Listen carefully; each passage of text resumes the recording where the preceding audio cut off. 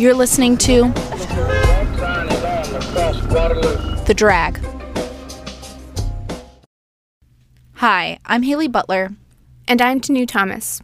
For over a year, we've kept sensitivity in mind when working on this story. However, what you're about to hear contains strong language, drug and alcohol abuse, and descriptions of physical violence that are gruesome in nature. Some listeners might find this distressing. If that's you, please take caution as we navigate the story about the life and death of Jennifer Cave. Previously on The Orange Tree. Sawyer walks us through Laura's trial. It's scheduled to be 8 months after Colton's. My strategy was to use the physical evidence to show them that she is as much a victim to Colton Petoniak as Jennifer Cave was. In the end, did it matter? No. Why? Because of Laura. But anyway, I thought that dead girl's mom sounded like a real moron. That who did? That dead girl's mom. I was watching that jury, and I thought, it's all over. Laura's sentence doubled to 10 years. It's September 16th, 2005. 1 month after Jennifer Cave's death, in a jail just outside of Austin, prisoners are in a therapy session. Travis County Sheriff's Office employee Carrie Hoffman leads the therapy session and takes some notes for the record.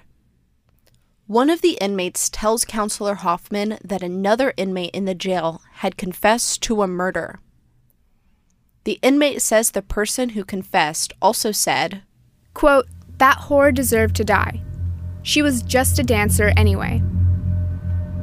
Another inmate speaks up at the therapy session. She says the same inmate had also confessed to her about the same crime. She says the inmate had no remorse. The inmate told her she was mad because her boyfriend had been cheating on her with the victim. Quote, "I do remember her saying that the only eerie part was the sound of cutting through the bone." The inmates were talking about Laura Hall. The victim they say she confessed to killing was Jennifer Cave. Laura Hall, the same woman who had fled the scene of a crime just a few weeks earlier and drove to Mexico with Colton Petoniak sitting shotgun in her green Cadillac. Laura had been arrested and is in jail with these inmates. She usually sits in on these therapy sessions too, but she had to skip this week's session to go to mediation. Hoffman's notes from that session are not used in Colton's trial. His defense team didn't know about them. I'm Haley Butler. And I'm Tanu Thomas. This is the 6th episode of The Orange Tree.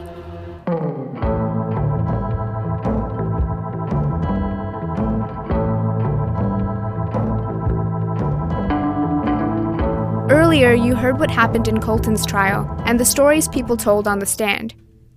As the media attention of the trial died down, Colton's defense team has been continuing to fight his conviction. Since 2007, Colton has been able to file a number of appeals. In this episode, we're going to explore 3 stories that Colton's defense team uses in an attempt to get him a new trial, including the alleged jail confession you just heard from Laura Hall, and more. 4 years after Colton's convicted of murder and given a 55-year sentence, his dad, Eddie Petoniak, hasn't given up. He's hired new lawyers to try to get Colton out of prison. One of them is a young appellate lawyer and a UT grad, Chris Perry. So, I was 24. He was maybe a year or two younger than me. So I just really saw how this guy's life is going to be completely upturned. And, of course, if he committed the murder, we have consequences. But just thinking about how horrible it would be to wake up and have this dead body in your bathtub and not know what the hell happened sounded like a nightmare. And that just always fascinated me from there, the story, the fleeing. Perry works in Joe Turner's law firm, and he gets access to Counselor Hoffman's therapy session records. Perry and Turner file a writ based on what happened in that session and how the counselor's notes were handled. Writs are similar to appeals, but are generally used when the defendant wants to bring up evidence that wasn't presented in their original trial. we need somebody to just spearhead this writ. And I was like, well, I just graduated from my master's. It's May of 2009. I love this case. I've always felt Colton was innocent and that he got railroaded at this trial. Felt like he got railroaded on the appeal. Let's do the writ and prove him innocent and get him out. The lawyers argue in their writ that the prosecutors in Colton's trial had an obligation to find those notes from the therapy session. A Supreme Court ruling from the 1960s called the Brady Rule requires prosecutors to turn over any evidence that might be favorable to a defendant. Basically, Colton's lawyers say that the prosecutors were required by law to get any evidence that could clear Colton under the Brady Rule. They argue the prosecutors should have known there might have been evidence in Laura Hall's jail file that could clear Colton, especially since the same people prosecuted both Colton and Laura. Colton's other appeals lawyer, Joe Turner, argues it would have been easy for them. And Hoffman documented it in the medical reports, which in fact were entered into the Travis County Sheriff's Office computer, which they have access to and which they cooperate with the DA's office all the time. Up to this point, the Petoniaks haven't been able to get any hearings in state courts. Here's Colton's dad, Eddie. It's because we were new to this process, didn't realize how bad a Texas court system is just zeroed on a finality of the case. They don't care about the truth. I mean, I say it bluntly, but that's what we've experienced. You get a postcard from a judge, or not even a judge, and I don't even think judges even read the stuff that's sent to them. I think some clerk or something's reading it. And, we've even had people, maybe get a judge. Well, that shouldn't be the case. So, if you think about the picture of our litigation from 2009, 2010 in the state court where we were denied hearings, denied any opportunity to develop our facts, it's pretty frustrating. So we get denied by the Court of Criminal Appeals, which has jurisdiction on state writs. It's tough to win with a writ in Texas courts. The Court of Criminal Appeals, Texas's highest criminal court, denies about 95% of writs submitted in a typical year. Perry told us this is due to the Texas justice system's obsession with finality of conviction. So the next step is to go into federal court. The writ about the therapy session makes its way to federal court in the Western District of Texas, which also rules against Colton without a hearing. When the writ fails, the Petoniak team doesn't give up. In fact, they try for an even higher court. They file a COA, or Certificate of Appealability. It may be a long shot, but if granted, they could get a hearing in front of the federal Fifth Circuit Court in New Orleans. I remember I was at my home office that day, working from home. I remember exactly where I was. I was in my office, and I opened my computer, got the notice from the Fifth Circuit, and I let out a shriek. I go, ah! And my wife goes, what happened? She comes in and is like, what happened? I was like, they granted COA. And she was like, oh my God, I don't know what that means. So I was like, the Fifth Circuit's going to hear the Petoniak case. She's like, oh my God. Here's Colton talking about that. It just kind of blew my mind. I mean, I'd been in the system long enough to be jaded at that point that I didn't really get my expectations up. But as far as it was going, as soon as the Fifth Circuit, they didn't have to take it, so they took it. Then they had an oral argument. I'm like, well, yeah, they see something's here. So, you think like, okay, I've got a confession of somebody else admitting to the crime that I'm in here for. So, at the minimum, you think, okay, I'll get to go back to trial. Perry's argument to the 3 judges at the Fifth Circuit was recorded. In the audio recordings, you can hear how passionate he is. You can almost picture him bouncing on his tiptoes and waving his index finger in the air as he accentuates the tail end of each sentence. The electronic jail file at the Travis County Sheriff's Office. If we look at Exhibit 6, it's showing that there's a host of information you can acquire about Laura Hall. This is in the hands of the Travis County Sheriff's Office. It's not in some locked drawer. But regardless, once they knew she was talking to people, they had a duty to look through that whole file, whether it be the actual prosecutors or people on the investigating team. A failure to do that is a violation of Brady. Boom. Done. In October 2013, the Fifth Circuit issues its ruling. Denied. The court's opinion gives several reasons for denying the writ. For one, the judges say that because Carrie Hoffman wasn't involved in investigating or preparing the case against Colton, prosecutors weren't required to get her therapy session record under the Brady Rule. The judges also write that an alternative perpetrator defense would have not been successful anyway. because Colton himself said he must have done it on the stand. And because they said Laura Hall's confession lacked corroboration and detail. After yet another court failure, this time at the Fifth Circuit, Colton's lawyers don't lose steam. They petition the Supreme Court. Their Supreme Court petition is denied as well. But this shouldn't come as a shock. The Supreme Court only accepts about 2% of cases. The loss in federal courts is a huge blow to the Petoniaks. This is Bridget. It's like having a wound and it just won't heal. You know, it starts to heal and you get hopeful that it's going to go away, and then it's like, boom, there's another wound to go with it.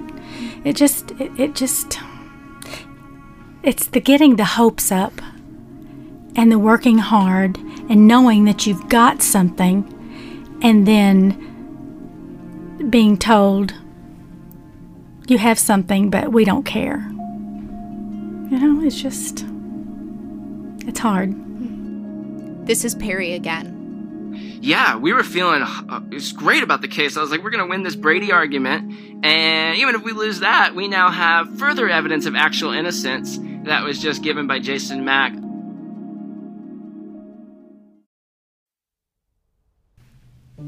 It's July 2010, and Jason Mack is sitting in a Travis County holding cell. He's waiting to be transported to the county jail after a court hearing for driving without a valid license. Jason is no stranger to the system. The 28-year-old has been in courtrooms like this before, and behind bars. The holding cell area isn't large, but the chairs are divided into 2 sections for men and women. Jason's sitting on the men's side when a woman wearing a pantsuit is brought into the holding cell. It's Laura Hall. Jason knew Laura. He was a regular at the Orange Tree in the spring and summer of 2005. Jason also testified at Laura's trials that he had seen Colton abuse her. There are court documents to show the two together at the courthouse on the same day in July 2010. This is Jason. It was after court. Like, everybody else already went back. We were the last 2 people there at court. Yeah, it was odd. It was like, the TVs weren't on, there was no officers there, just that one lady. There's usually like a bunch of officers walking around back and forth, taking people to court and back and forth, but I guess we were like at the very end of the day. Laura tells him the news. Her prison sentence has been doubled. She was more mad than anything. It didn't seem like she was upset. I guess it didn't work out the way she planned, or whatever her attorney told her didn't like go the way they thought it was going to go. But that's why I told her, I was like, this isn't like just like a regular crime. Like, this is like something crazy. Like, people don't look at it the same way. When you had the 5 years, you should have just left it alone. Jason and Laura are both transported back to Del Valle Jail in the back of a van. And so they have me in the back of the van. They put her in first, and there's like it's like a dog catcher's van, it looks like, you know what I mean? Like, it's literally like a cage. Like, they put her in the one little cage, and there's another guy in this other cage right here, and I'm right here in the last part in the back. And they transport us back to Del Valle. And she talked to me some more, and she was just like, there's like little holes, like probably the size of maybe a quarter. There's a bunch of little holes. This is what Jason says Laura told him through those little holes, according to the affidavit he signed 3 years later. Colton and Jennifer got back to the Orange Tree after their night on 6th Street. But they're not alone when they get there. Laura's at Colton's place. In the back of the prison van, Laura describes to Jason the argument she had with Jennifer that night. Laura tells him they were arguing about Colton being unconscious. Jennifer tells Laura that Laura's ruining Colton's life, and she asks her to leave. Then, Laura grabs the gun. She said, I never would have killed that bee if she would just shut her mouth, was what she said. After this conversation, Jason and Laura are taken to their respective jails to serve their time, and this story gets locked up with them. Until 3 years later. In April of 2013, Eddie Petoniak hires private investigator Eddie Frankum, and he's asked to re-interview witnesses from the case. In August of that year, Francom visits Jason in the West Texas prison where he's serving time for an aggravated robbery, unrelated to the Jennifer Cave case. Here's private investigator Eddie Francom. What I found most interesting about Jason Mack was that he wanted to give this information on behalf of a friend, and he never asked for anything back. He never asked for money. He never asked for some commissary. He never asked for anything. He specifically said he wanted to do this because it's the right thing to do. And that's not all. He's willing to sign an affidavit. Here's Colton. So then here comes Jason Mack, and he says, here's the details. She told me what happened. And I'm going through all my stuff, and I'm like, this fits, the picture's getting clearer and clearer. Colton's lawyers prepare another writ based on what Jason told them. Here's Chris Perry. Because she's angry, she has nothing to lose. She doesn't care anymore. She's about to go to prison for 10 years. She doesn't care anymore about saving herself. And she wants to boast to Mac that she's still way smarter than him because she's getting away with murders. Colton's lawyers decide to go after Laura Hall fully this time. In the writ, the defense team includes photographs of Laura from when she was detained by U.S. Marshals after the trip to Mexico. In one, there's a semicircular wound on the back of her hand, near her thumb. The defense team argues that it's a relatively recent bite mark. Another photo shows bruises that the lawyers contend to be about a week old.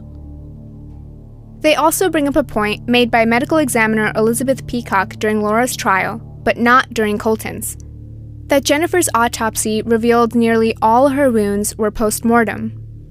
Except for one.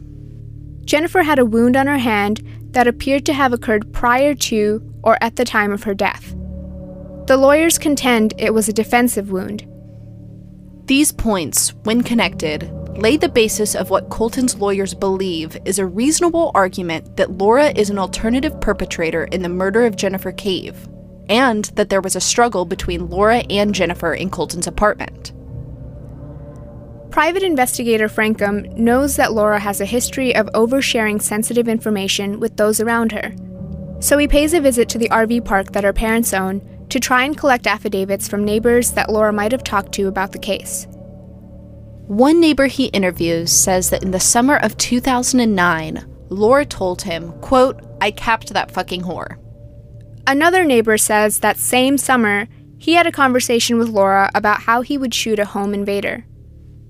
Laura told him, quote, "Well, you'll have to get rid of the body, and you'll have to clean up all that blood on the carpet." In 2012, Laura's father tells reporter Stephen Kratek of the Austin American-Statesman that the allegations about his daughter's statements were ridiculous and made by people looking for publicity. People like the tenants at the RV park he owned, some of whom he was in legal battles with. While in prison, Colton learns about all of this information. The conversations Laura has with his friends, her own neighbors, strangers even. He tries to put the pieces together.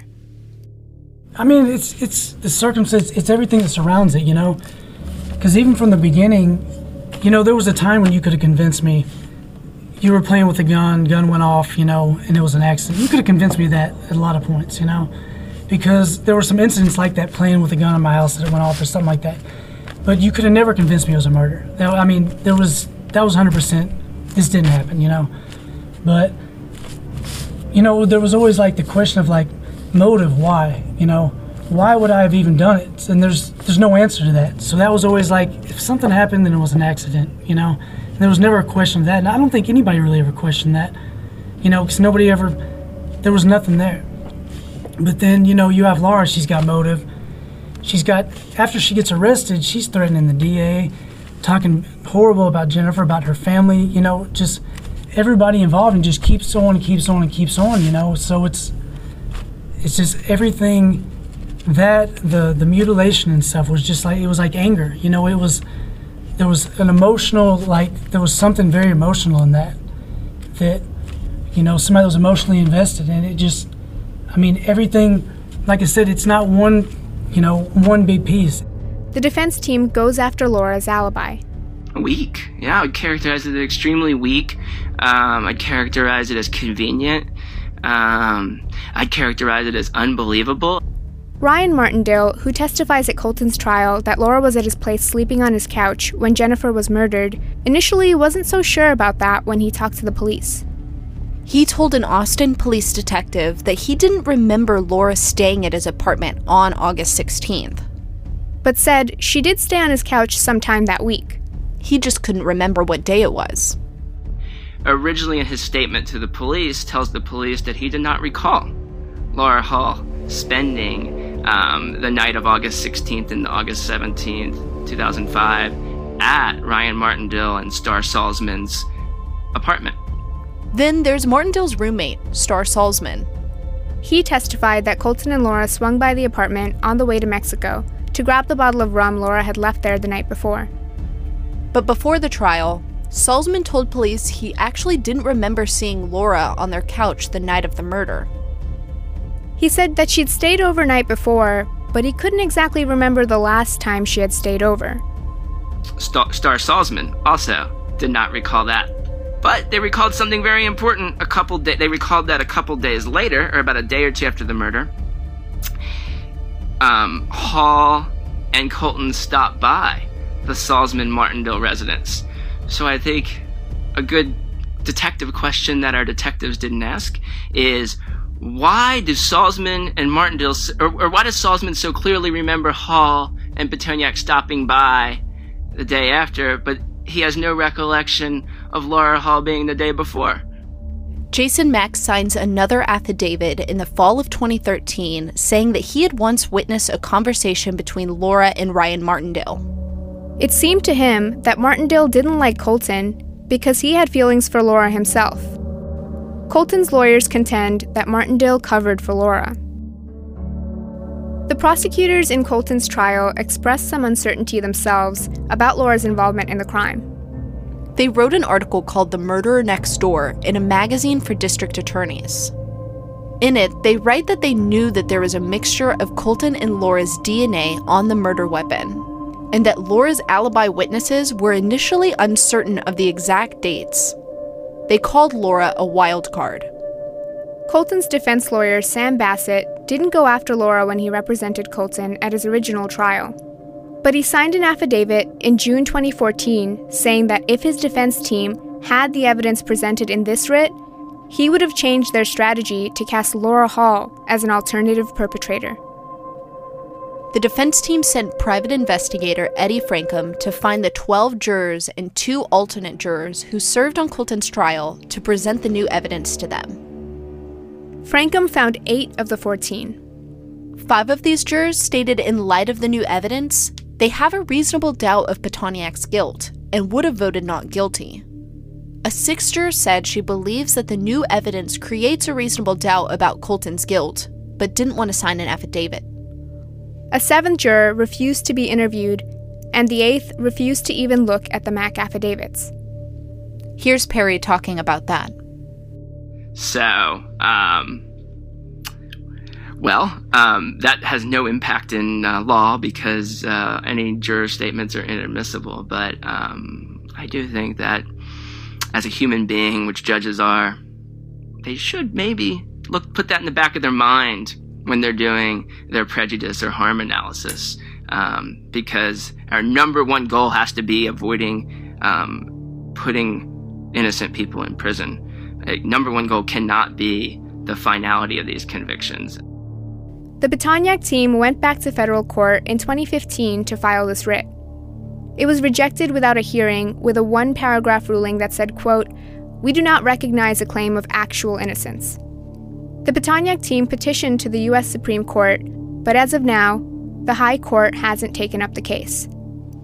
Here's Colton.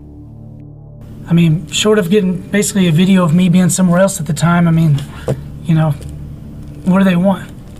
Once a jury says it's guilty, it's fact, and then they worship it because it allows you to sleep at night if you don't think about the fact that the people that are actually behind these verdicts are fallible. So what it says about Texas justice system is that justice here is inaccurate.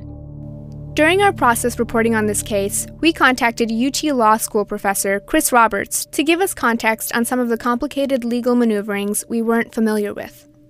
He's also the director of the Criminal Defense Clinic at UT. He was eager to help us. Robert says a jury verdict isn't the only reason why appeals and writs lose. Again, very general. Judges don't revel in overruling what another judge did. There's a lot of things in the system itself and the way that the appellate court rules work that say, like, will you give the benefit of the doubt? So at the first level, they're going to give the benefit of the doubt to the trial judge in any number of instances because they are the ones sitting there listening to the evidence.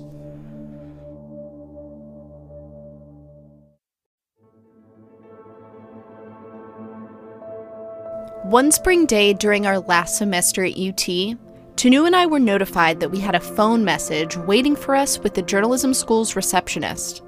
It was from Eddie Petoniak. We had not tried to reach out to Colton's parents yet. Eddie found us. Colton told him that we requested an interview. And Eddie wanted to know who we were and why we wanted to talk to his son.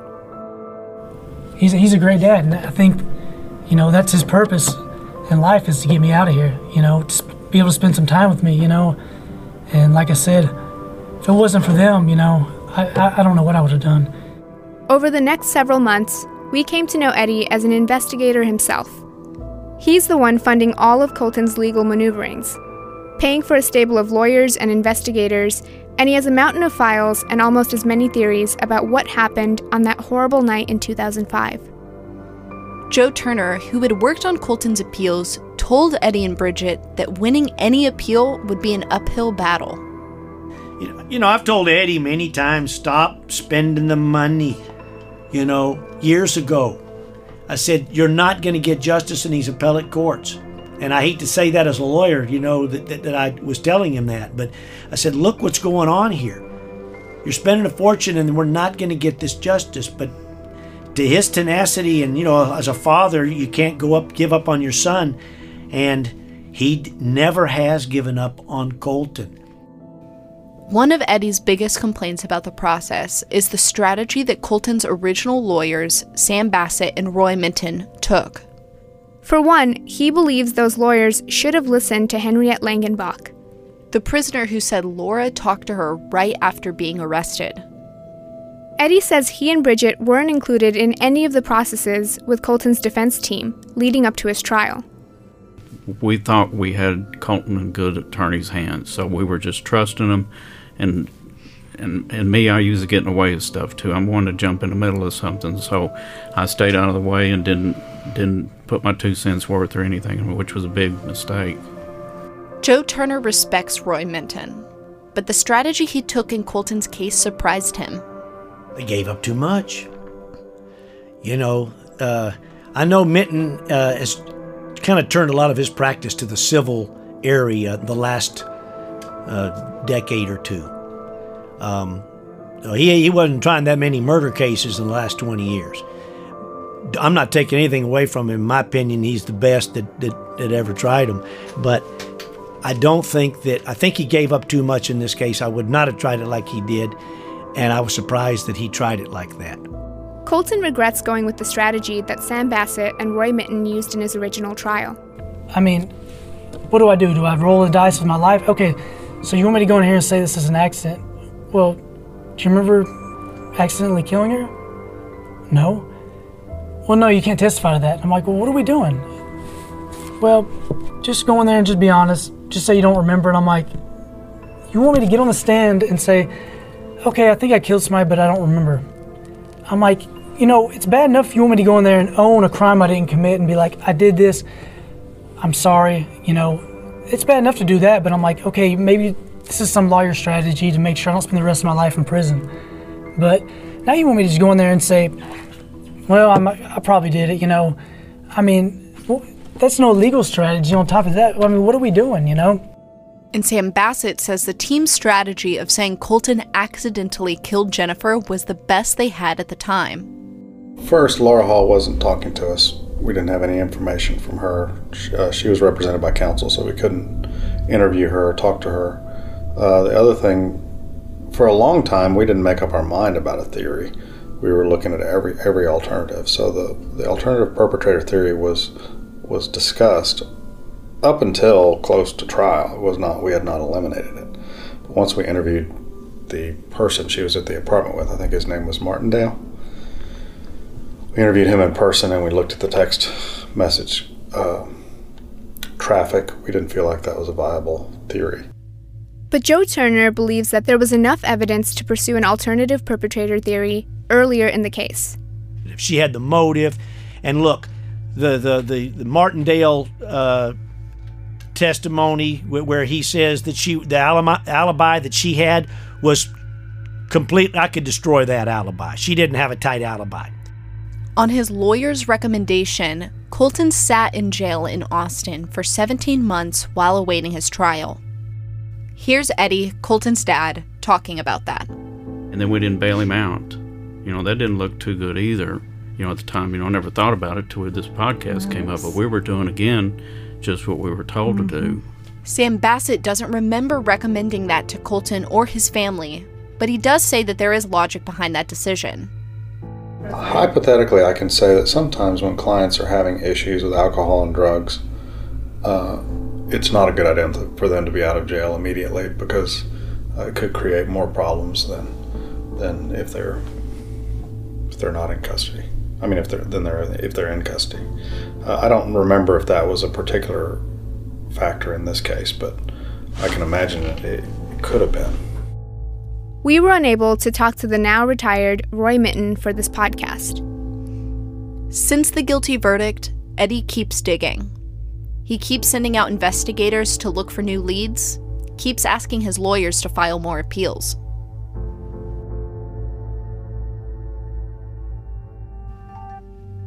It's January 8th, 2015. Colton receives a JPay. It's like an email you would pay for in prison. It's from someone named Michael Christopher. Colton doesn't remember this name, but Christopher says he's an old friend who just got out of prison himself. And Christopher says he'd like to talk to him. Colton reaches out to his dad, who then contacts private investigator Eddie Frankum to look into Christopher. Colton also wants a photo of Christopher to jar his memory. Frankum provides a short bio and a few photos of Christopher. Colton recognizes him as Black Mike, the nickname Christopher went by back in 2005 when they knew each other. Frankum goes to the Dallas-Fort Worth area to meet with Christopher. Next thing you know, we're sitting on his couch, and he starts telling me the story about the night Jennifer Cave was killed. And I had never heard of Michael Christopher before. In February of 2017, Christopher signs an affidavit. This is what he says in it. He hung out regularly at Colton's place back in 2005, and he owed Colton about $5,000 during the time of Jennifer's murder. Colton calls him saying he needs the money, so Christopher decides to go to the Orange Tree at 3 a.m. to pay him, which is around the same time that prosecutors believe Jennifer was killed. He saw and spoke to Colton Petoniak and Jennifer Cave. Another guy who went by Bird was also there. Colton was acting normally for him, which means he was drunk and high. Christopher leaves the apartment at 5 a.m. and, quote, "No one was dead, and Colton, Jennifer, and Bird were still there." He says he remembers the date so well because he himself was arrested on August 18th for an unrelated crime. I had no idea this was coming. I had absolutely no idea. So it was like really big news because we just shot a big old bullet in the state's timeline, which is kind of a big deal. Was this new evidence? I thought that it might be because no one knew who Michael Christopher was. I mean, the JPay said his real name. No one knew his real name. Frankum then tracks down Bird, the only name Christopher remembers. That's all they said was Bird. And of course, my next question is, who is Bird? And his response was, I don't know. I don't know his real name. I first met with Michael Christopher in 2015. And then it wasn't until 2017 that I was able to finally meet with Bird. Frankum finds out Bird's name is actually Bradley Brown. Brown signs an affidavit a month after Christopher signs his. This is his story. Brown and 3 other friends show up at Unit 88 around 8:15 p.m., before Colton and Jennifer go down to 6th Street. Brown sold drugs for Colton, and that night, he was waiting on a new supply to come in. Colton and Jennifer leave to 6th Street, and the four guys stay behind at the Orange Tree. Brown says other drug dealers and some buyers stop by the apartment while they're gone. Eventually, Colton and Jennifer get back to the apartment, and Christopher comes by at 3 a.m. to pay Colton the money he owes him. Everyone's partying and using drugs, no one's fighting, and around 5 a.m., Christopher leaves. At 5:15, 5 or 6 people are passed out in Colton's apartment, including Jennifer, who's still alive. Colton says there are too many people in his apartment and he needs to be alone, so he leaves. Brown sees this as a chance to rob Colton and take the money Christopher had left him, as well as some of Colton's drugs. He hurries out of the apartment, leaving behind his backpack with his Texas ID in it. Colton calls him later that day saying he wants his money back, but Bird never sees him again. Brown remembers his backpack and returns to the Orange Tree to retrieve it, but he finds himself walking up to a crime scene. He asks a police officer at the scene if it was true that a murder had happened. The officers want to question him, but Brown doesn't want to get involved in a murder investigation. Brown says he has never talked to anyone else involved in the case except for Eddie Frankum, the private investigator. If Christopher and Brown are telling the truth, the 1 to 3 a.m. time of death established at Colton's trial would be wrong. Frankum says Brown and Christopher could be more than just witnesses. Well, it's not just a punch in the timeline. It's now we have alternative suspects who had motive and they had opportunity to commit this crime, the murder of Jennifer Cave. Both Christopher and Brown say they're willing to testify on Colton's behalf. Here's Colton talking about that.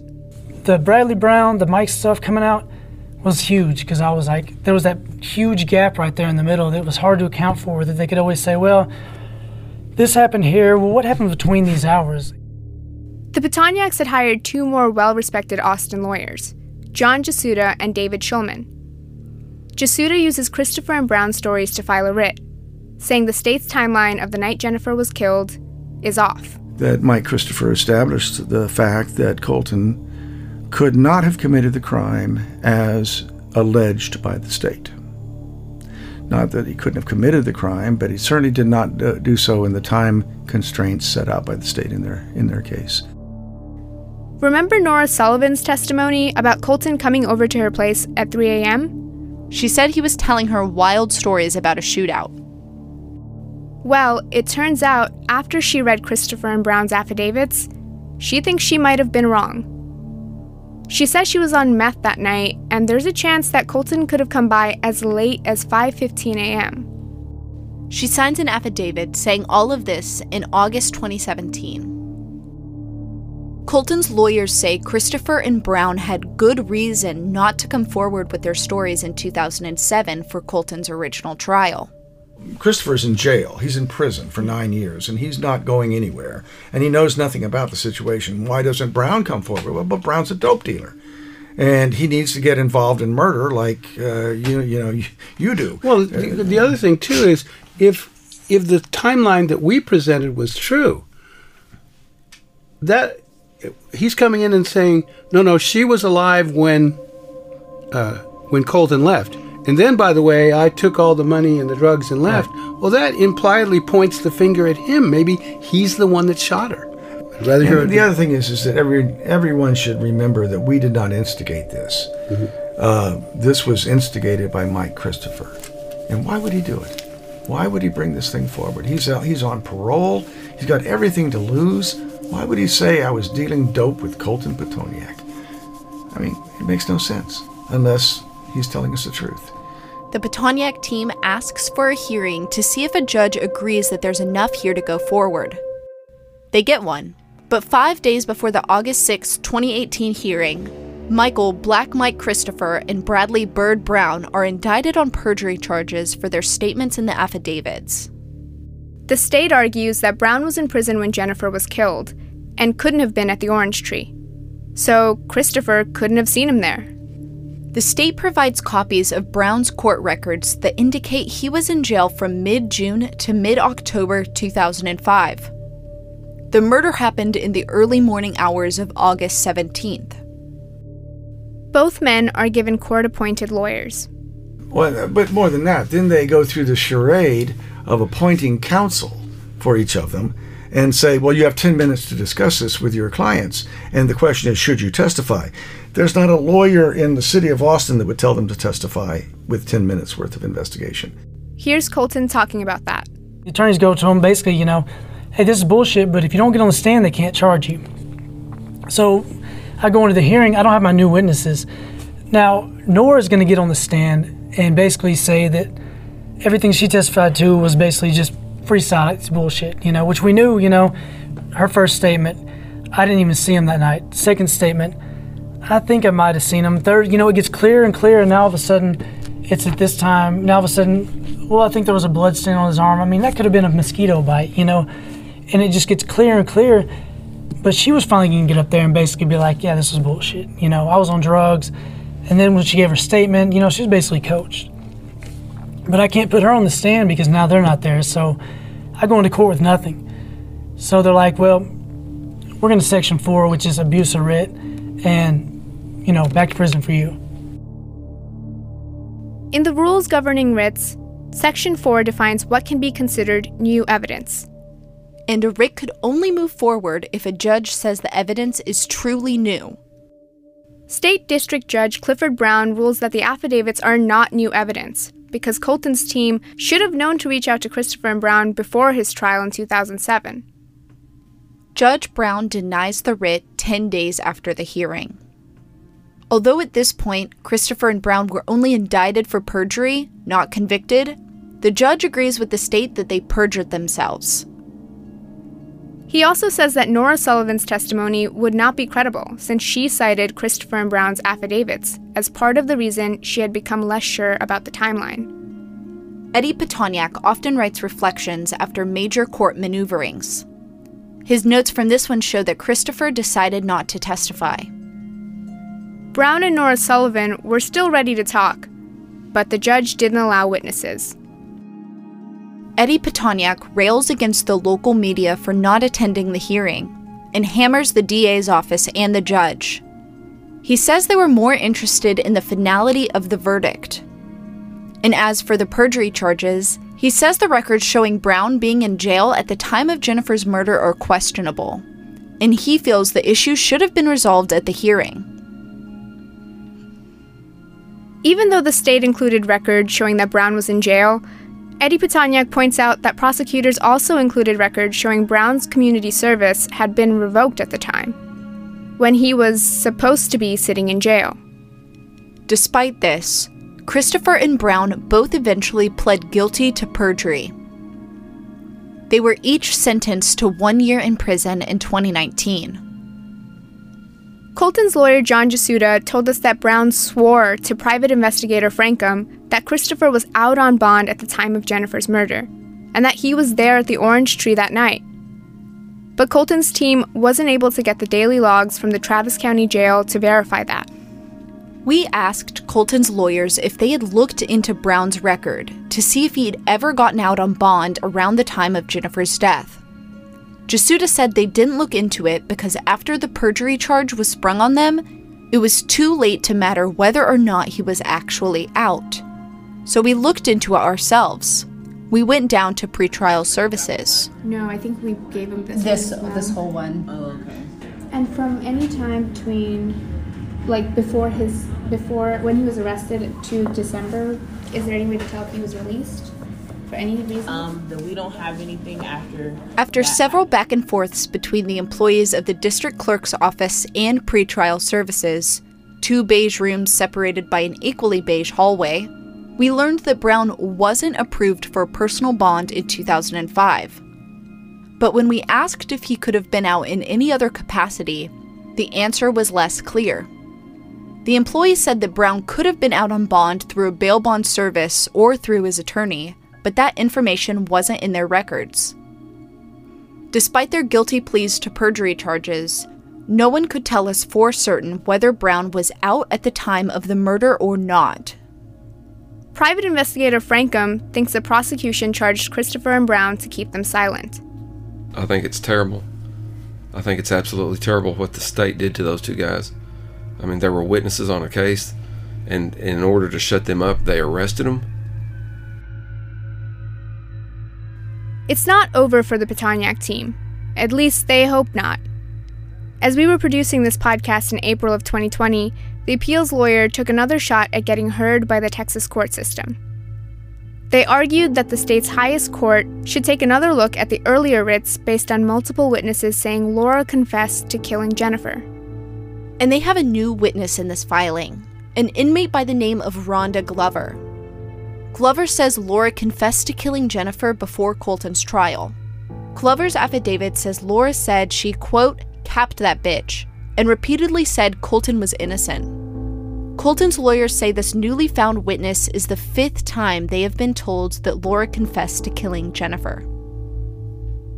Colton's lawyer told us the state courts don't have to take up or even respond to their recommendation to look at the writs again, and they're not feeling optimistic that the justices will either. The Petoniaks are clearly frustrated with this system. But Jennifer's parents Sharon and Jim have their own frustrations with it. Beyond the devastation of losing Jennifer, they too have had a tough time navigating through the justice system. It was a rude awakening. That victim's family, as the Texas saying would go, you don't have a dog in the fight. You don't have any notification of anything that happens. You're at the mercy of the victim services professionals, which were absolutely stunningly amazing. It is the state of Texas versus Colton Petoniak. There's only so much as her parents that we can do,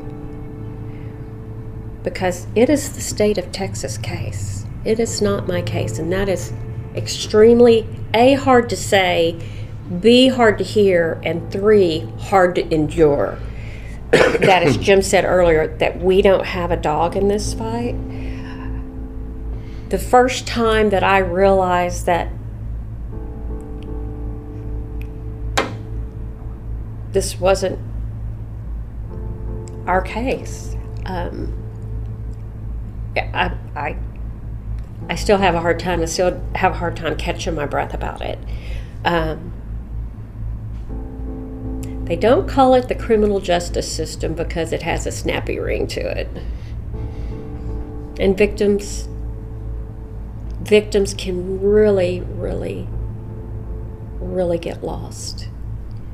Allison Wetzel, who prosecuted Laura during her resentencing, feels the Petoniaks have had more than enough chances.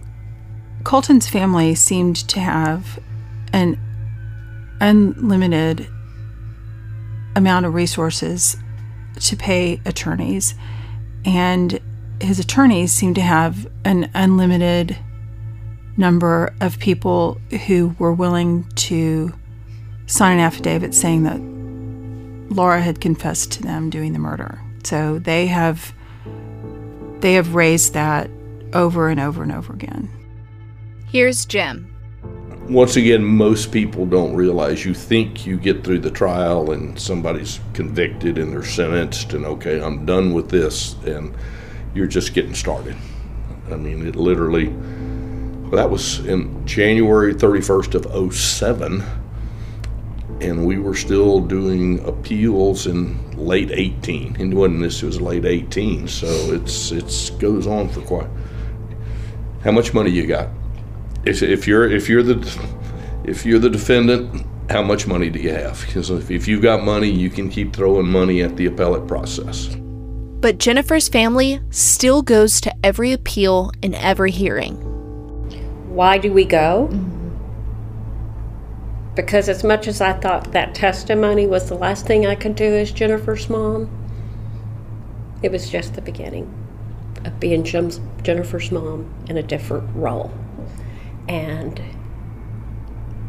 there's not going to be a setting. There's not going to be anything. We have not missed anything. That is about our daughter that we're going to miss. I wouldn't miss a soccer game. I wouldn't miss anything else. I'm certainly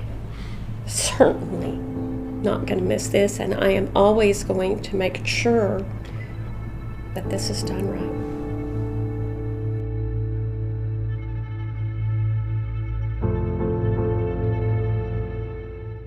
Next on the Orange Tree. Since the beginning, Eddie and Bridget have believed in their son's innocence. You know, we're going to keep fighting. And we're going to keep fighting until Colton is sitting at my dinner table. Colton remains in prison in Abilene, Texas. You know, there's got to be some truth to come out. Sharon has returned to door 88 at the Orange Tree multiple times over the years since the crime. I'm still looking for the answer. In the summer of 2019, we found Laura Hall on Facebook. I friended her and sent her a message. And to our surprise, she messaged back.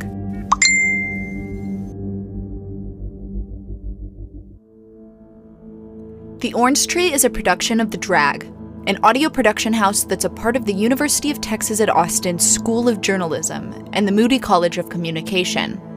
It's reported, produced, and hosted by me, Haley Butler. And me, Tanu Thomas. Our executive producer is Robert Quigley. The studio sound engineer was David Alvarez.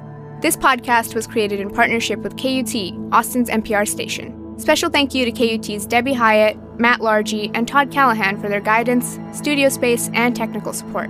The podcast was fact-checked by Lisa Rowe. Polavi Katamasu helped with story structure and editing.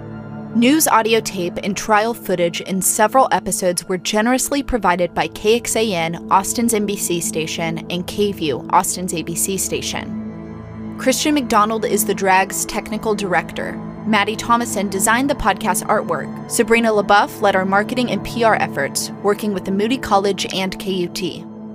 Special thanks to Kathleen McElroy, Alexis Chavez, Kelsey Whipple, Claire Boyle, and David J. Neff for their guidance and support. The Drag is made possible thanks to the Dallas Morning News Innovation Endowment and by individual donations. Since The Drag is part of the Moody College at UT, we've had the help of several students who serve as associate producers for this podcast. They include Sydney Jones, Simone Puglia, Candace Baker, Tuesday Dermagosian, Reagan Ritterbush, Alistair Talbot, Riley Miller, Meredith Palmer, Khadija Baudet, Maya Fawaz, and Michaela Mondragon.